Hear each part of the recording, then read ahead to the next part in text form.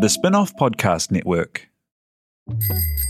Ready to rediscover the joys of cycling? With over 300 kilometres of cycle paths across Tāmaki Makaurau, jumping on your bike and going for a ride is such a fun way to discover the city from a different perspective. Cycling is getting more and more popular across Auckland, so now's a great time to join the hype and give cycling a go. Head to at.govt/cycling to find your nearest cycleway today.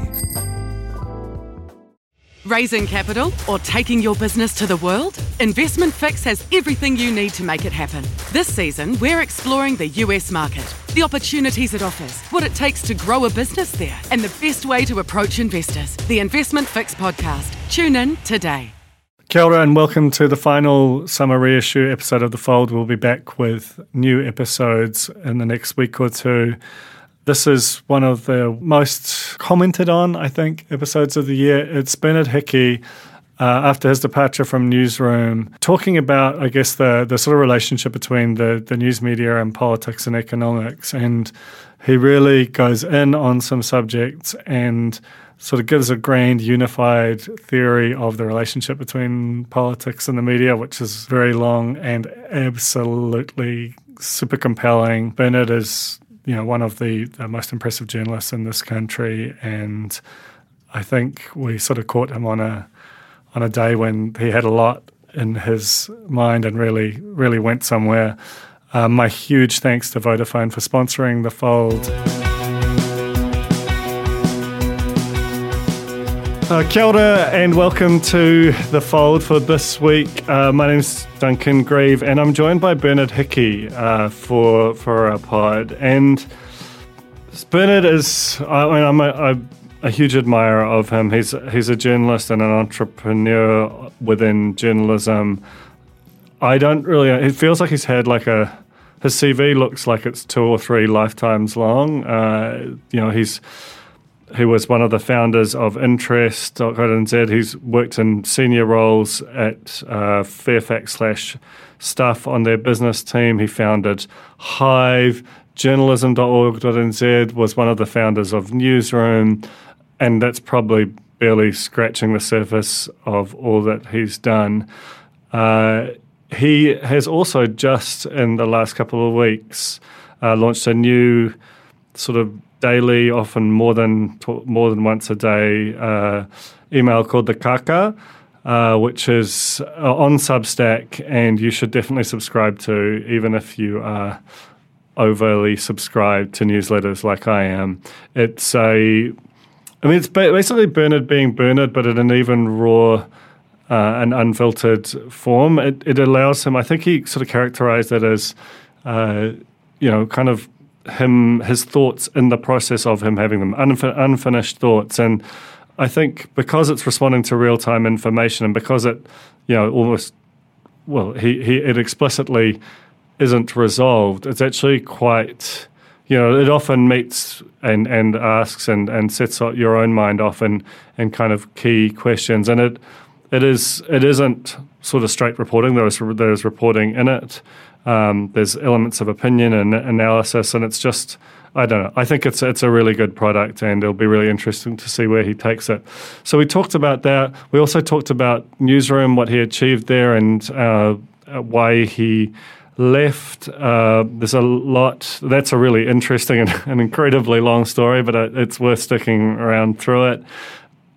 We talked about government policy towards media and the sort of New Zealand media market, and he has a very interesting, I think, reasonably persuasive theory of it.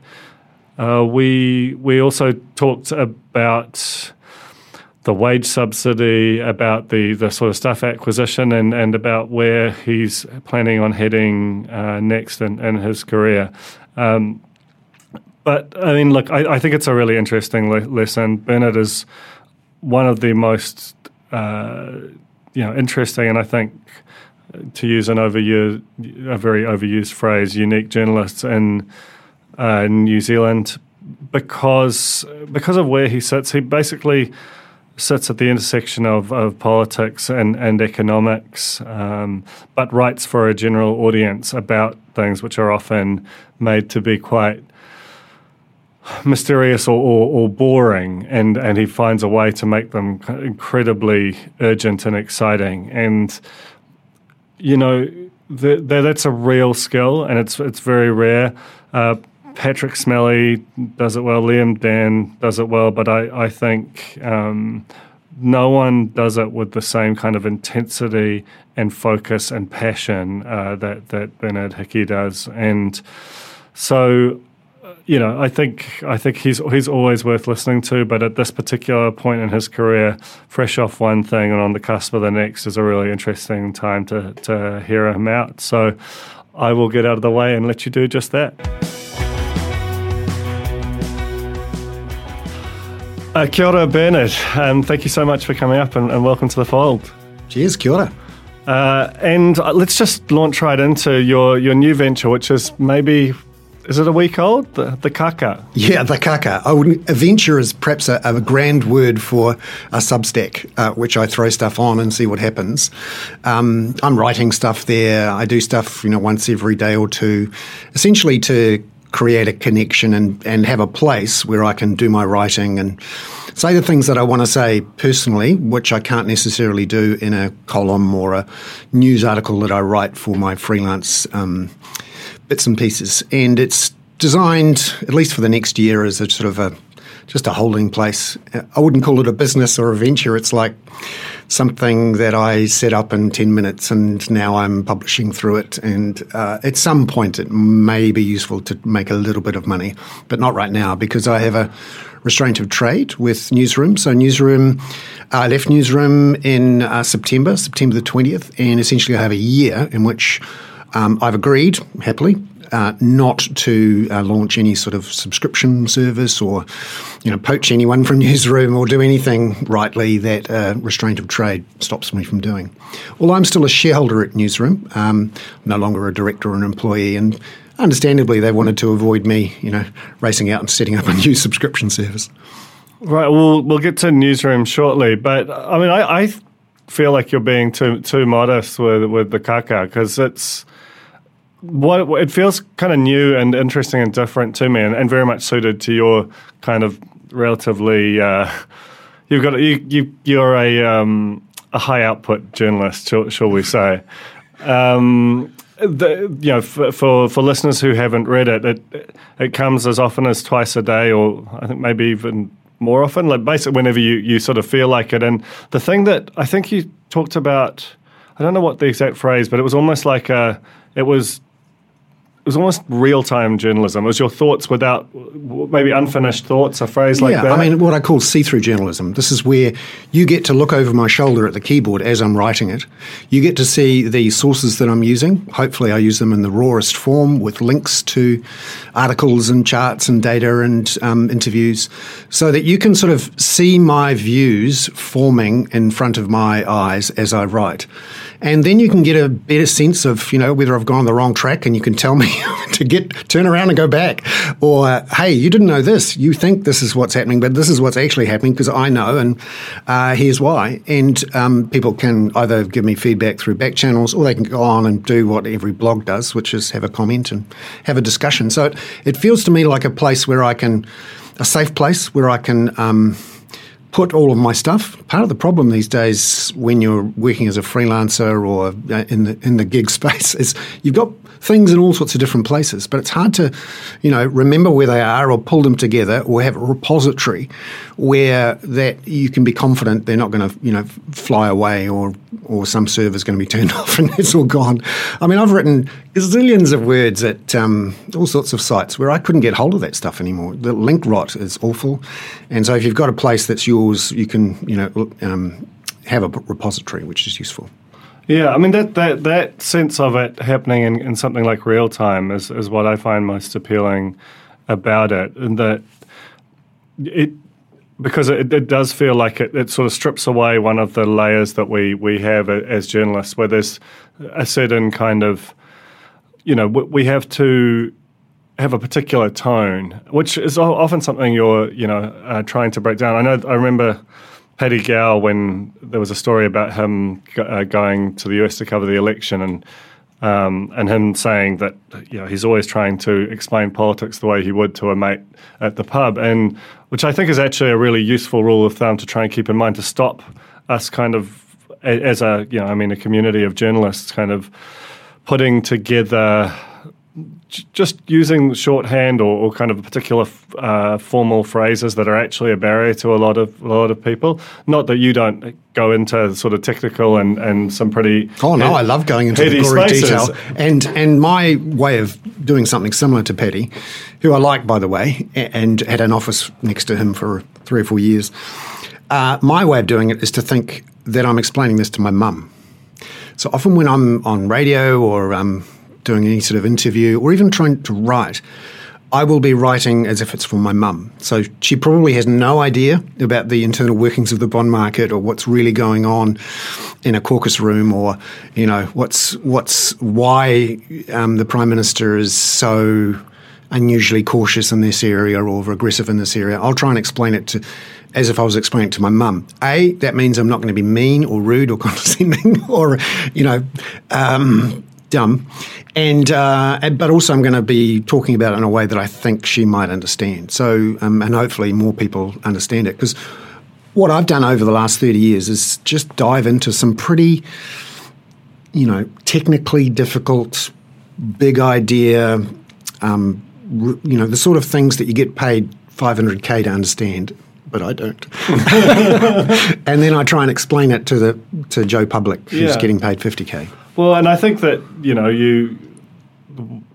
that you work at the intersection of politics and economics is my sort of understanding of you, and that sense of looking at the way those two sort of spheres impact one another, and being unafraid of the complexities. Because I sometimes think, like, the bond market is an arcane place that people are very well paid to analyse, but also when you break it down into pieces, it's not completely inaccessible, and it does have a huge impact on people's lives. I mean, and I love what you've been writing lately about, the way that the Reserve Bank's kind of one lever approach has kind of run out of room, and it has had this catastrophic effect on a whole generation of people. And a Labor government. I mean, this is we're going to get to that. We're going to get to that. But like these, they're not so complicated that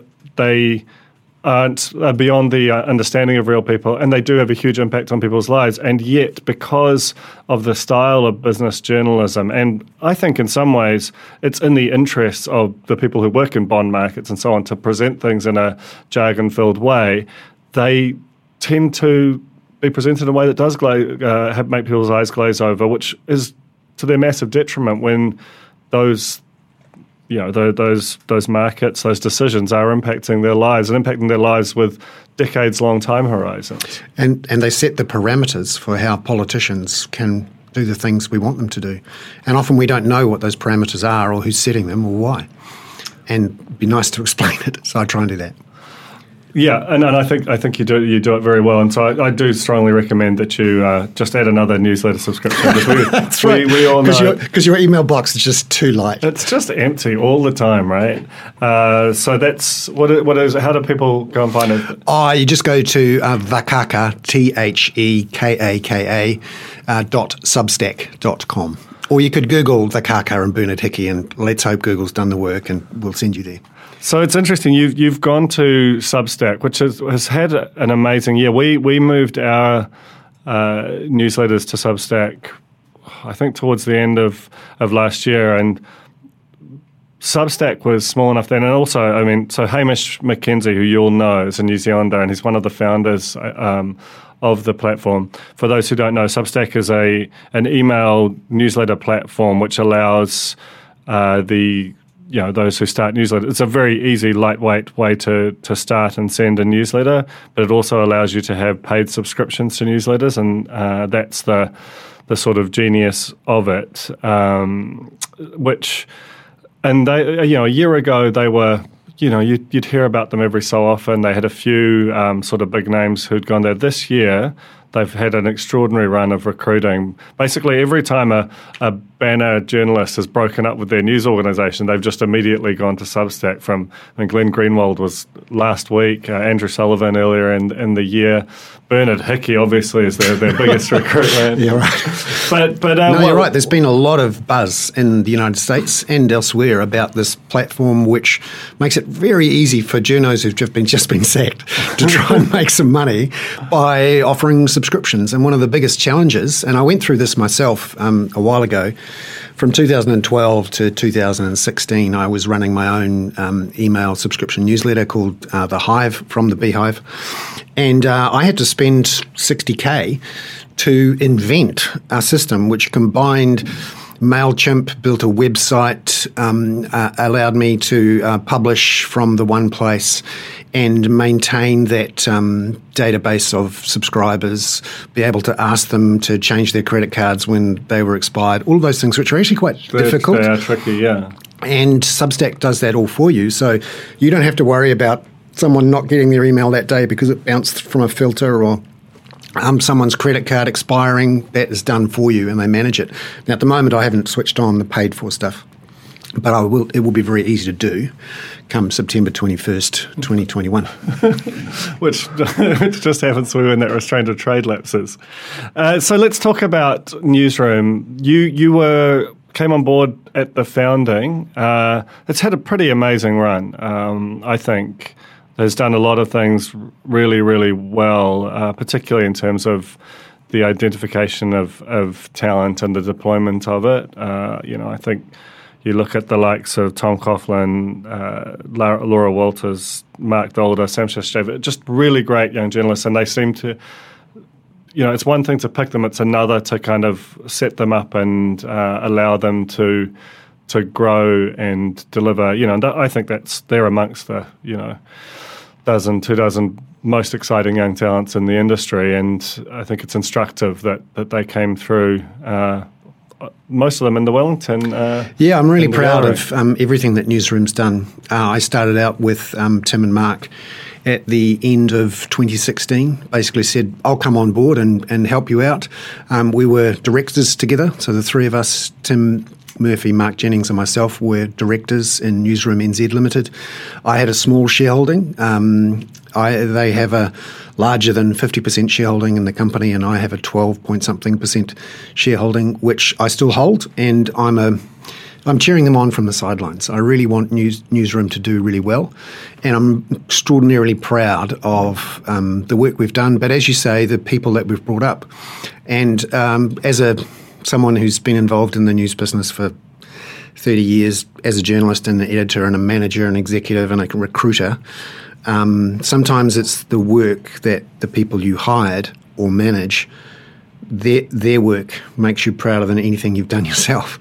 And you're right, Mark Dolder, Sam Shastava, Talipa Fonseca, Laura Walters, they worked in the Wellington Bureau. I hired all of them except Sam, who'd come on board with Tim and Mark, and I'm so proud of the work they've done and continue to do. And not all of them have stayed with Newsroom. Obviously, Tom Coughlin's gone on to Stuff, and not just them and Newsroom either.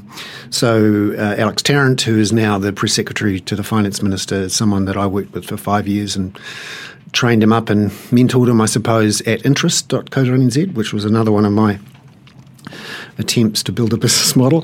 And also I'm really thrilled to see Janae Tibshrani doing so well in the press gallery as well, getting down in the dirty details of the bond markets and fiscal and monetary policy. I shared one of the scoops of the year with that incorrect bill passage. Yeah. I mean, they're doing really good, fantastic work, and thank goodness, because if they're not doing it, it's never been done, and all sorts of mayhem would happen we wouldn't know about it. Yeah. So, I mean, what you describe sounds quite idyllic in a way. You've got a shareholding, you're mentoring these fantastic young writers, and yet you've left. What happened? Yeah. It's a good question to ask. So I'd been with Newsroom for 3.5 years. Before that, I'd been out on my own building a subscription newsletter, which was doing okay. And before that, I was the co-founder of interest.co.nz. So we're talking there about nearly 12 years of startups. They are hard work. I got a feeling you know exactly how hard they are to work. I know a little of that, yeah. Not just sheer work, number of hours, but financially. I have been trying for 12 years to build a sustainable business model for useful journalism that makes a difference. And done it in a couple of different ways. Interest.co.nz was an ad-funded online site and still is. It's going great. David Chaston is the owner, and I worked with him to build it up. And it's still doing well, employing, I think, 4 or 5 journalists, taking ads from banks and lots of other people. People go there to look at what's happening with interest rates and banks and house prices and all of that stuff. We had this saying at Interest that there's only 2 things that really matter in New Zealand, interest rates and house prices. And that's about right. They've got quite a strong relationship too. And so that's going well. But I realised about 2011-12, that the game was over for online ad-funded news in terms of not being able to grow very quickly. So you can get to a certain level, but then you don't have the real scalability and fast growth that you need to employ all these journalists that are being sacked by mainstream media companies. And, as well as being a crazy socialist, I'm also a mad capitalist. I like to start a business and work and create some value and capture some of that value. And what I found I was doing, particularly in the last 5 or 6 years, was doing an awful lot of writing and work, and I'm pretty buggered at the end of the day, like anyone else. But a lot of people were reading it and going, "Good stuff, Bernard. Thanks." And I'd say, "Yeah, isn't it good? Perhaps you could pay me for it." "Oh, no, you gave it away." And that's the basic problem. And it's a problem for media and journalism. And it creates this sort of dilemma. If you want to do something useful, it has to be seen by everybody. But for everyone to see it, either they all have to buy it or none of them have to buy it. And so the risk with a subscription-based pay-to-read strategy, of course, is that you become irrelevant. You go off into a little sideline. You essentially create a small community of people who pay you for it. You become the tree that fell in the forest. So you can do the most amazing scoop, the most interesting analysis, and if 2,000 people read it, well, then you're sort of irrelevant. And that's the problem for anyone starting up. When you try to start a news organisation, you want to make big splashes and get big audiences reading what you're doing. But in New Zealand, because of the way our main news companies have developed, with stuff staying open, and until a couple of years ago, NZ Herald staying open, and of course you've got all the great journalism being pumped out from RNZ and News Hub, and of course the spin-off, everyone thinks, wow, this is a great era for journalism. I get all this fantastic, much better, frankly, journalism now than I would have got 4 or 5 years ago, and it's all free. Brilliant. I'm filling my boots. And that's what everyone's done. And my idea with Newsroom was we would put something behind a paywall for a day, and then we would open it up to the public. And the deal was you buy a subscription to Newsroom Pro, and for that you get sort of close access to the stuff I'm writing because you get a daily email, and you also get this scoop a day ahead of time. And you pay for that privilege, and also you pay to gift it, if you like, to the public when it goes public the next day. I mean, and that model feels like it makes intuitive sense because the value of information is in its currency and how soon it's, having early access to it means that you can move on it faster than the person who doesn't pay for it, yet you still get the public good of it eventually making its way out. Yeah, but it's vulnerable to the free rider problem. So before I go off down a rabbit hole of public good economics. Essentially, I'm beginning recently to think this. People say that they're keen to improve the public good, and they're all about sustainability, and they're all about, gifting to those who aren't so well off, or that they really want everyone to benefit from this thing. But put them behind a closed door, behind a curtain in a voting booth, people are ruthless and selfish and are unwilling to fork over their hard-earned money for something that they don't really have to pay for. And my job was to sell subscriptions to a whole bunch of people, including large government departments and large corporates. And for 3 years, I had lots of really nice conversations with people saying, "You're doing great work, fantastic." And I'd say, "Yeah, great, you should subscribe to us then." And they'd go, "Oh, budget's a bit tight at the moment," or, "Actually, what you do publicly is all I need, so I'm gonna get the free stuff." And there's not much you can say to that. Essentially, when you're trying to create a property right, which is what you're doing when you're putting something behind a paywall, you really have to lock that property right down. You have to put a fence around it, and you have to make it hard. People have to pay to walk through that fence and see what's behind it. Otherwise, if you have a glass wall and everyone goes, "Fantastic stuff I can see behind there. Isn't that a beautiful thing?" And then they keep on walking. And we had a certain number of people who subscribed to Newsroom Pro, and it made sense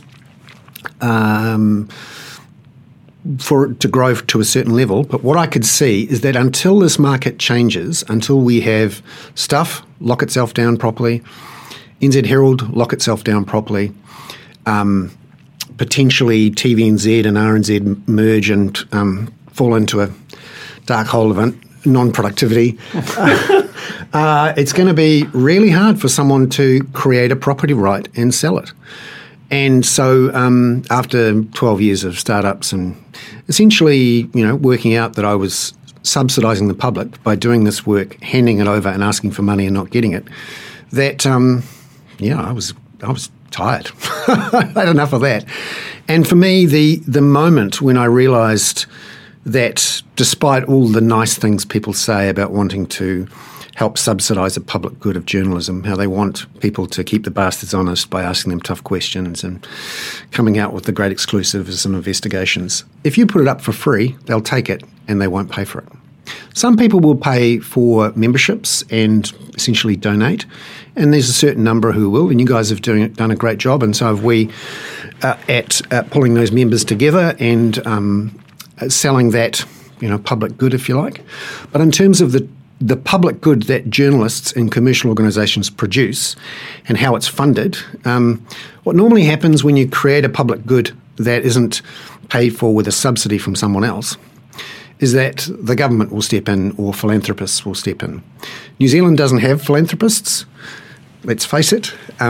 They've got a few people who donate to the Cancer Society and a few other places like that, but the amount of money that very, very rich people give away is awfully low in New Zealand. And so we have to watch out for that. So the only other vehicle, if you like, for subsidising a public good with a public subsidy is the government. And in the middle of COVID, I went to Chris Farfoy and looked at what the government was doing around, firstly, the second media package. Remember, we had the first media package, which was lots of money for RNZ and TVNZ. Well, particularly for MediaWorks was, I think, the biggest single beneficiary. Which was, so TV and radio did okay out of that, essentially not having to pay some government fees. But not the sort of bulk of the journalism produced by newspapers and independent online services. Which is the bulk of the journalism created in New Zealand. They're Stuff are by far the biggest employer of journalists. So this was all going to be solved in the second media package, which we waited for. And I think are we still waiting? Yeah. Yes, I asked Chris Farfoy about this, I think, 4 or 5 times. I did too. I think Peter Stevens, his press sec, is, I'm sure, heartily sick of hearing from the pyramid. And, it was about 50 million, we thought, or been told or suspected. We now know that Winston Peters blocked it. Winston Peters was exposed by some reporting by Matt Shand at Stuff and by Guy and Espiner at RNZ. And unfortunately, I think that those organisations paid a financial price for exposing the financial affairs of the New Zealand First Foundation. That's Bernard Hickey's honest opinion, if you're listening, Brian Henry. Yeah. And they did pay a price. RNZ, for example, they thought they had a few $1 million extra that they could rely on in years to come. Turns out that was only for 2 years. And so RNZ, and this is extraordinary and painful for me to watch, and I was actually affected by it, has been cutting costs for the last 6 months in the middle of COVID-19 because the government wouldn't come up or tell the board that there was that $2.5 million or whatever it was that they got a couple of years ago was going to be rolled over. It wasn't rolled over. You look at the budget documents, you can see for RNZ, the number for last year and then the number for this year was like 2 dashes, as in we didn't get round to coming up with your number. And then later on, the government, or the Treasury in particular, turned up and said, you know how you think you've got that extra $7.8 million that we gave you last year for 2 years? Well, actually, you don't have it. You're going to have to cut your cloth to fit.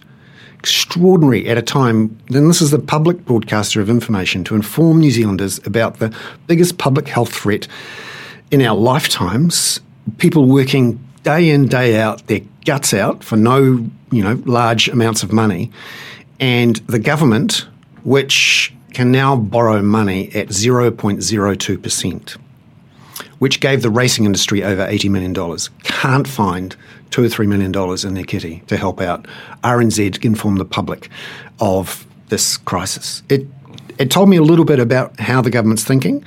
So the second media package didn't happen. And so I went and said, hey, there's some independent news publishers here who are doing good stuff and are, potentially facing some cash flow issues, like a lot of people were in COVID. And, hey, wouldn't the government like to subscribe to these news organisations? This would be a good way for the government to help and to get something in return and to create a, useful arm's length way of distributing public subsidies for a public good. And he said, good idea. And then he announced that the $1.3 million would go to independent publishers like the Spin-Off, Newsroom, Business Desk, those sorts of small independent groups that were that had memberships and subscriptions. And then we waited, and then we waited. And it turns out it had been handed on to a government bureaucracy, Culture and Heritage, who then spent 5 months working out how to spend $1.3 million. And I can't say how much Newsroom got, and I'm guessing you can't either, but it was a tiny proportion of that $1.3 million. And ultimately, 3 to 4 months into this wait for this money from the government, I actually realised that this government does not care a jot about the public good created by the commercially run news media. Otherwise, they would have pushed back against Winston Peters and they would have delivered on their promises. And the Prime Minister is one of those with the most ambivalent attitudes on this. She has used and built up an enormous following for direct influence with voters through Facebook. And for those who followed her on Facebook, you would have gotten a little video note I'm talking like a text journalist, a little video, a little video every day during the election campaign saying, hey, end of my day, here's what I'm doing, here's what I've done, just political connection gold. And when in the middle of the crisis, we asked in the press gallery, what are you going to do to make sure that stuff, which at that point was potentially about to be shut down, luckily it wasn't, but it was close to it. We said, what about stuff? And her answer was, well, that's not really my issue. They're a commercial organisation.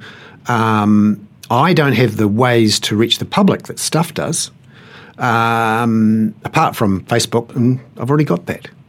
And for me, I think it's time for someone to call out the Prime Minister and her attitude towards big tech and Facebook in particular, which last year we thought she was very aggressively pushing for big tech and Facebook to do the right thing through the Christchurch call.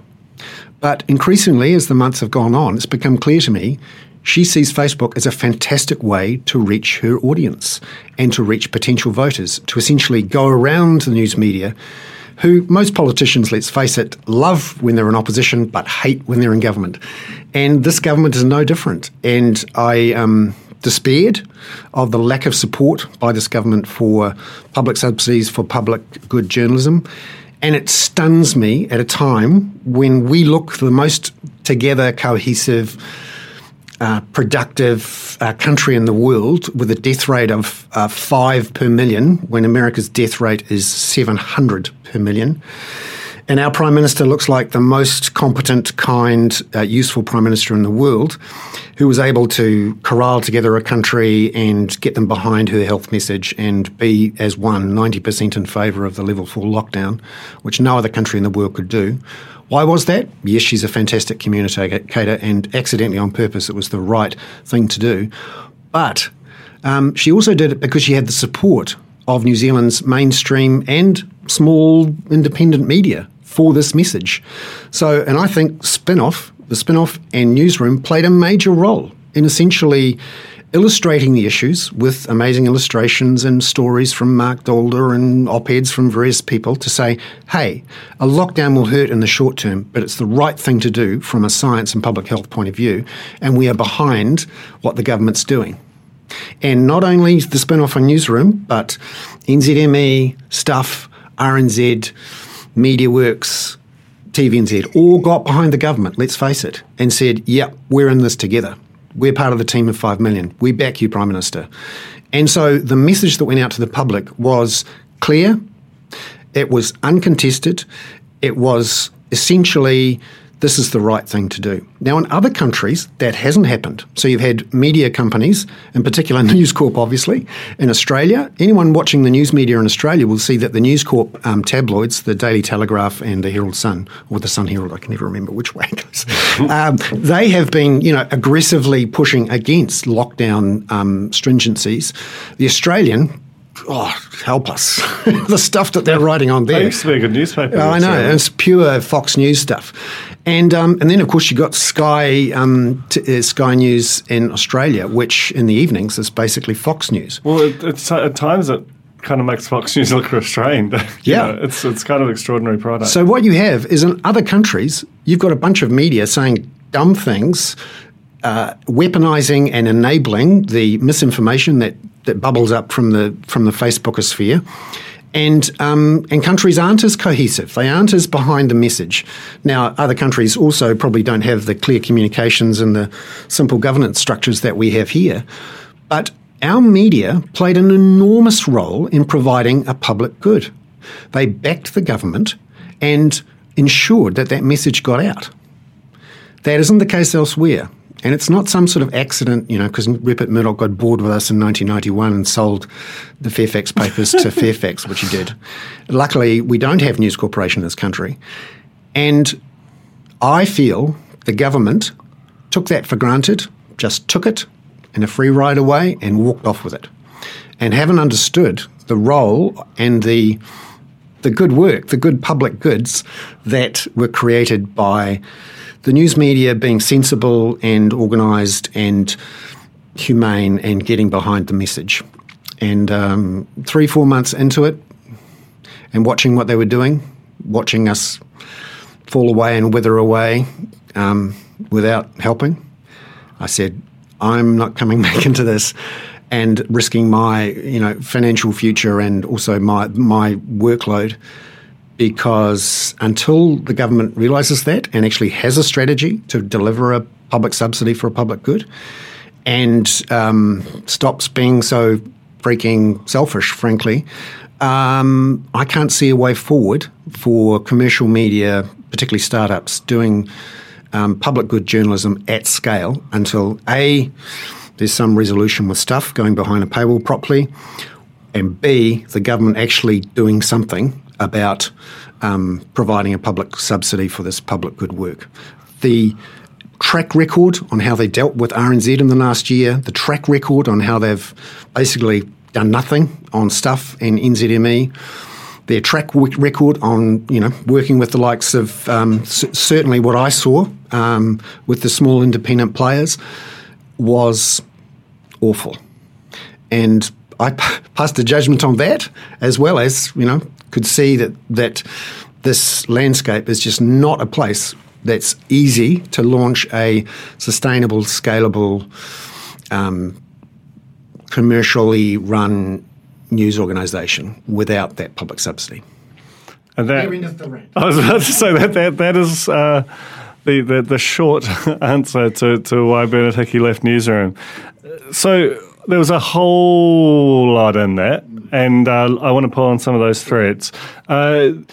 You now, along with the kaka, you are also writing a weekly column for Stuff? Yeah.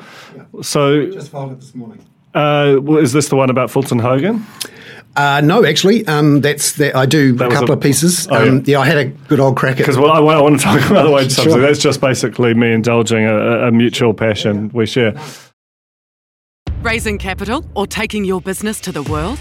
Investment Fix has the lowdown on everything you need to make it happen. This season, we're exploring the US market, the opportunities it offers, what it takes to grow a business there, and the best way to approach investors. Join some of the superstars of the investment and business world as they share advice from their time in the US so you can make your mahi count in this massive market. The Investment Fix podcast, brought to you by Invest New Zealand. Tune in today. Are you making the most of your KiwiSaver investment? Generate is an award-winning KiwiSaver provider with a track record of strong long-term performance. Making a smart decision now could add tens of thousands of dollars by the time you reach retirement. Book a no-obligation chat with a Generate KiwiSaver advisor today at generatekiwisaver.co.nz/get-advice. A copy of the product disclosure statement is available at generatekiwisaver.co.nz. The issuer of the scheme is Generate Investment Management Limited, and of course, past performance does not guarantee future returns. But so you're back at Stuff, which is an organisation that you've spent significant amounts of time over the years, while also being a critic in some respects of their sort of no paywall strategy. And they're also the organisation that has probably they've had a pretty extraordinary year to go from. As you said, that there were times when it felt touch and go about whether they'd even survive, to the sale to Sinead for $1, to I think it's been quite a palpable reinvention of their editorial strategy to be much more, the sort of pivot to trust, as I think Sinead has talked about. Why Stuff for you, and what is your sort of assessment of where they're at and their prospects from here? Yeah, I mean, it's really impressive and encouraging to see Sinead push ahead. That must take some bravery to take on the risk personally of paying 900 people's salaries every month. So as a director of a very small organisation, and I'm sure you have this same, wake up in the middle of the night sweating moment just before you have to make payroll, boy, to do it for 900 people, that's hard. And so I take my hat off to Sinead for taking that risk, particularly when it's not clear to me that she has a significant capital backer to help out when things get tough. Luckily for her and for all of us, there's been what I call the Harvey Norman boom. What happened there? How is it that Harvey Norman has wrapped the front pages of seemingly every newspaper produced in New Zealand? That's got to be a story. Yeah. I'm so curious about it. How much did they pay to basically become the front page of all our newspapers for months and months and months and months? I just hope Shane Curry and Sinead have lots of fantastic furniture. The whiteware in those houses should just be some really big flat screen TVs. So Harvey Norman, as we've found out, and it's fun for me to watch how the economy travels, the lockdowns have forced us to stay at home, and we're sick of the sight of our mouldy old couch and our very small TV. And given we're going to spend so much time at home and we're not travelling overseas spending $11 billion a year, hey, let's spend only $6 billion on couches. And so that's what people have done. In the last 3 months, the hardware electronic sector, the Harvey Norman, Noel Leemings of the world, there's been an extra $300 million spent in those shops alone, more than there was a year ago. So those guys are feeling really chuffed and in a good mood to get out there and advertise. Yeah, and they've also, a lot of them have still got the wage subsidy to help sort out their balance sheets. We'll get to that. Yeah. So they're feeling in a good mood. And, of course, the newspaper companies are feeling let's get some cash in the door. What's the big piece of silver we can sell to get the most cash in the door? And it's the wraparound. Now, when I was a journalist at the Dominion Post running the business section there, a wraparound was something you did because, the guy in the sales department had some really big compromat on you, and you had no choice but to accept the wraparound. And it was a crazy premium, right? Yeah, and you'd only see them once or twice a year, and it would be something very, very special. Now, the price has dropped sharply, obviously, and Harvey Norman and a bunch of others are now buying these wraparounds. But I think Harvey Norman must have bulk bought from both organisations a huge amount in advance, which was a way of them kind of shoring up the balance sheet. Someone should cover that story. If you're listening, if you're a journalist, tell that story. It's really interesting to me. You've got one click in it. There's a public good problem there too. No, but it is. I think the thing that annoys me about it as a consumer thing is this is such a digression, but front page matters. It's like really, really fun to look at. I find myself reading I subscribe to both the Weekend Herald and the Sunday Star Times, and I read them less because they're not inviting me in. And I do think there's a little bit of an upfront, you're taking the money up front, but at a certain point you've got to cut that off, because if that becomes forever, I just think if I stop using it, I'll stop paying for it. And I'm obviously a very strange person, and I apologise for that. But I don't think my behaviour is that atypical that you can just give away that. But someone must have come to you and said, "Duncan, I want to do a front page takeover of the spin-off.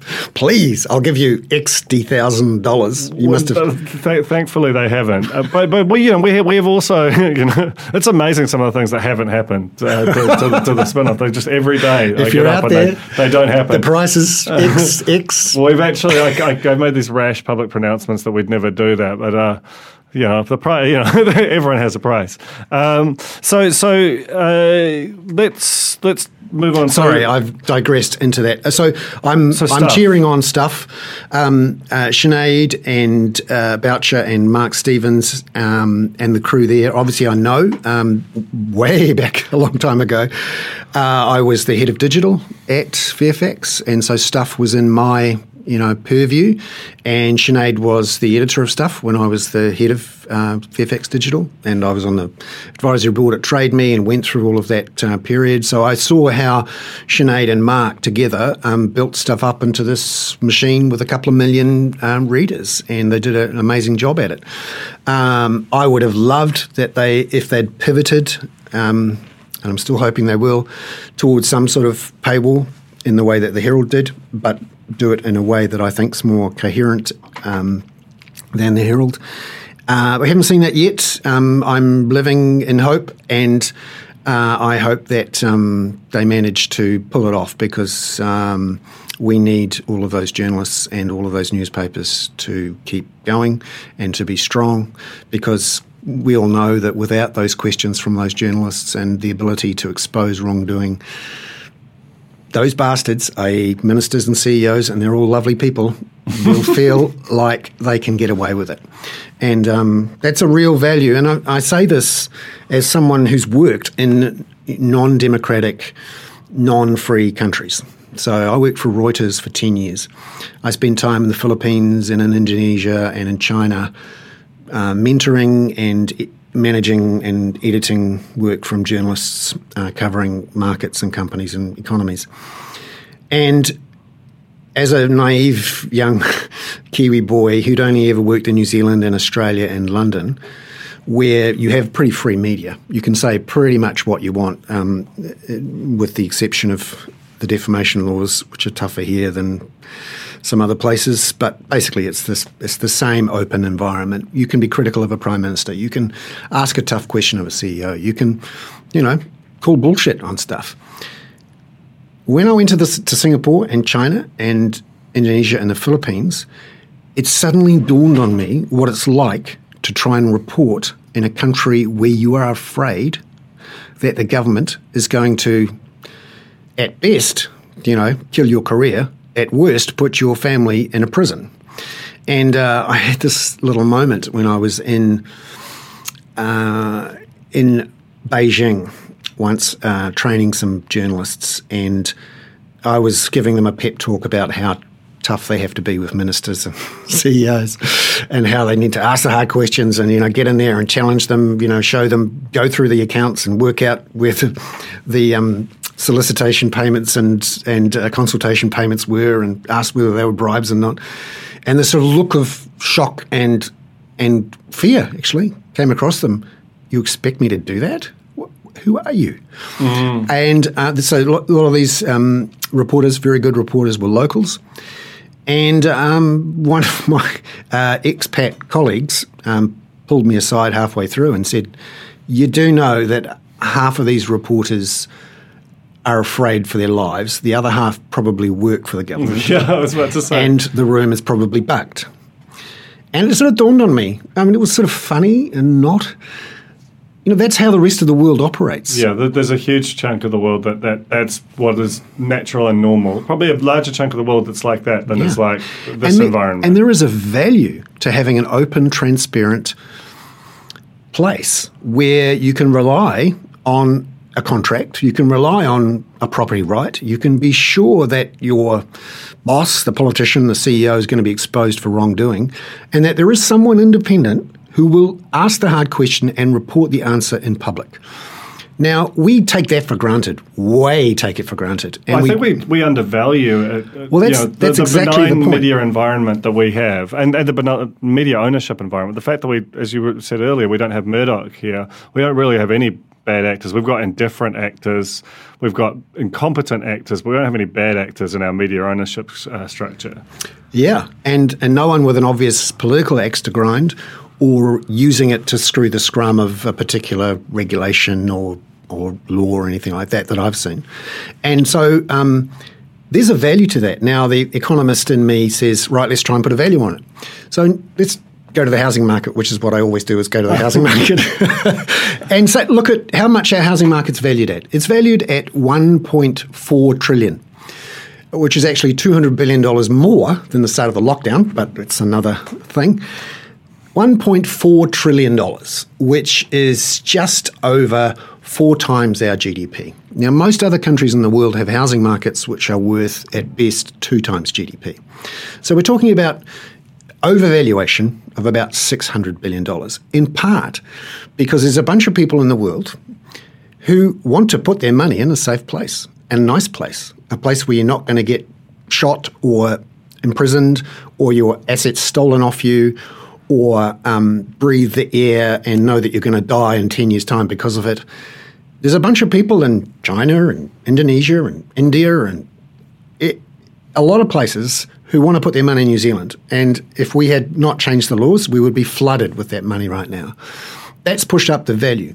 So you could say at least half of that overvaluation is related to our open, transparent, competent governance process. And for the state, the public good that helps produce that environment gets nothing of that $400 billion of overvaluation. People aren't paying for it. And that's the free rider problem. I wish I could get some of that $400 billion.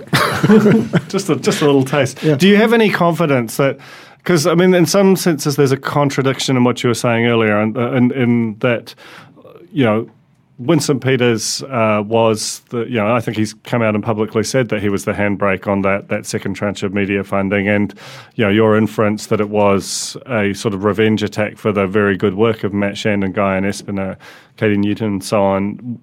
It's certainly the timing is quite interesting on that front, but also,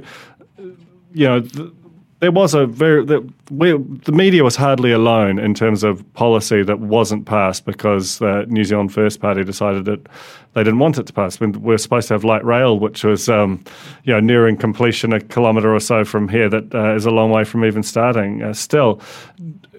So. And on the other hand, you say that this is on the Labour Party. In fact, ultimately on Jacinda. Do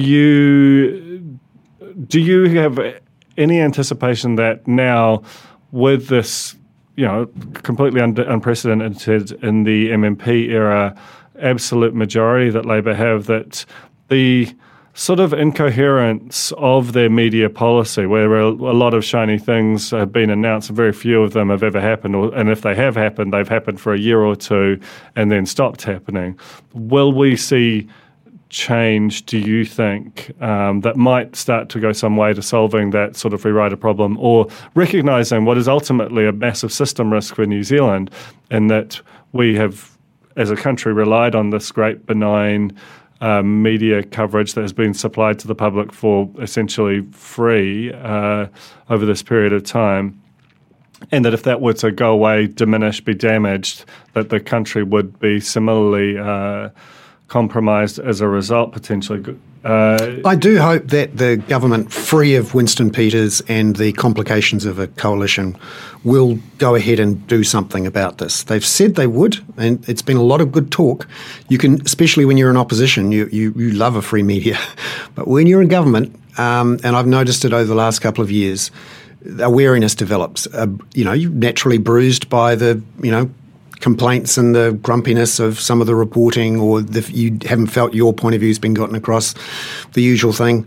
And when I spoke to Chris Farfoy at a stand-up just before the election and asked when the second package was coming, it's definitely coming before the election, he basically said, well, is it such a problem anymore? I hear they're doing quite well now. So I don't think there's going to be any action there. And when we asked the Prime Minister in the middle of the crisis, when, there was a really good case that if stuff had collapsed, the government should pick it up and use it to get the COVID message out there, apart from anything else. And the thing we've got to remember is that when they were talking about stuff collapsing, Bauer had just collapsed. It wasn't like this was happening in a vacuum. We had seen very viscerally that media companies don't last forever, and all the Harvey Norman raps in the world don't change the fundamentals of declining print revenues that are not being replaced anywhere near so well by digital revenues. Continue. Yeah, and if Sinead hadn't found that dollar coin down the back of the couch, maybe it would have been different. I mean, not everyone wants to stand up and take that risk, and if she hadn't, I think Nine would have shut down stuff. And then how would the government get its message across? How would it connect with all those people? Yes, you can connect with a few people on Facebook, but the sheer scale of stuff itself, but NZME too. You've got to remember that NZME is now one of its largest shareholders, is one of those barbarians at the gate, private equity companies, who go around the world buying up newspapers, not because they love news, but because they love the cash flow that comes from it, and they can gear up and make a tax-free capital gain on the growth in their equity if they think they can buy it cheap. And the future, and I'm cheering on stuff and I hope they get it right, the future is that these pressures are not going away, that newspapers will close, journalists will be sacked, governments and councils and mayors will get away with stuff, and everyone will go in 5-10 years' time when there's some scandal, or even worse, they can see a scandal, but they go, hang on, how come everyone why isn't everyone talking about this? I can see it in the accounts on note 17. Why isn't this public? When there's just no one to make it public. And I give the example of the Midwest of America. So between the coasts in America, those big swathes of red territory, there are lots of little cities, 100,000 here, 200,000 here. Just last week, Salt Lake, which has 200,000 people, both its daily newspapers stopped publishing daily. There are multiple numbers of cities that are bigger than the size of Hamilton or Nelson or Gisborne or whatever, do not have newspapers anymore. There are entire state parliaments in America where no one is covering the legislative process. And what happens? The studies have shown that a town which loses its newspaper almost immediately sees an increase in spending by politicians and an increase in malfeasance and governance failures because there's no one watching. And in America, the end result of that was Trump.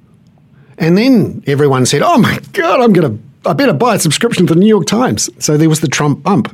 Over 1 million subscribers went to the New York Times, and the Washington Post has done the same.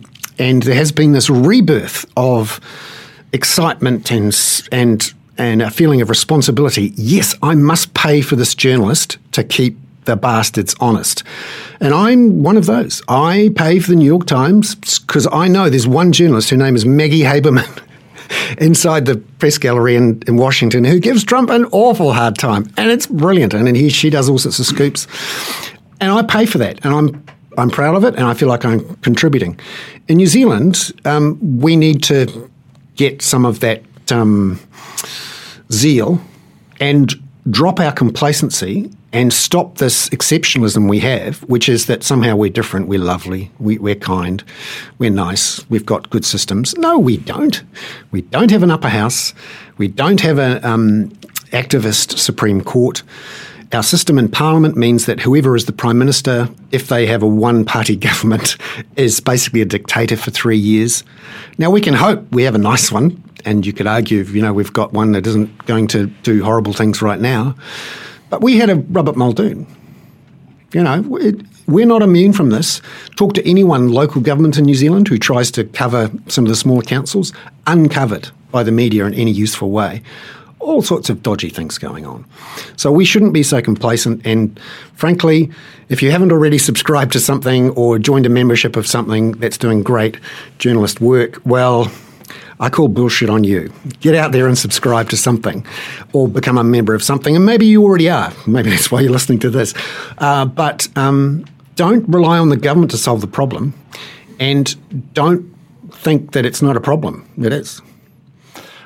I mean, that's actually a great place to end it. I did want to talk about the wage subsidy, which is a mutual obsession of ours. And I think in some ways is a classic example of the kind of thing that doesn't get, that was $10-12 billion, depending on how much ultimately gets given back, more than twice the amount of all I think more than 4 times the amount of all treaty settlements to this point. I mean, as you pointed out this week, Fulton Hogan received $33 million. And this is a contractor that basically is a government. The huge amount of work they do is for the government. Hundreds of millions a year. You see their shiny trucks and their fences around the country all the time, to the point where you probably don't even see them.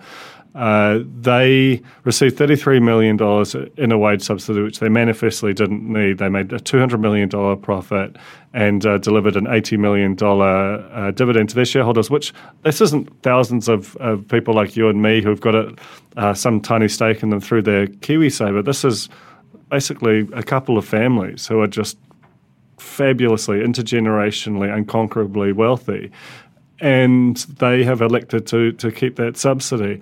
That, to me, is a classic example of the kind of reporting that, and the kinds of questions that the government needs to be asked to account for, because this is basically the biggest thing we've ever done. And we did it very quickly. And it was in our name. And someone needed to call bullshit. And often, you'd be surprised, New Zealand's a small place. A lot of people are reluctant to call bullshit if they're involved in public life. The independent media is one of the few people in instances like that where there is someone who can call bullshit and it's useful. Now, we have some protections. We have Auditors General and we have the police and the Serious Fraud Office and various things. But just one example, New Zealand First Foundation.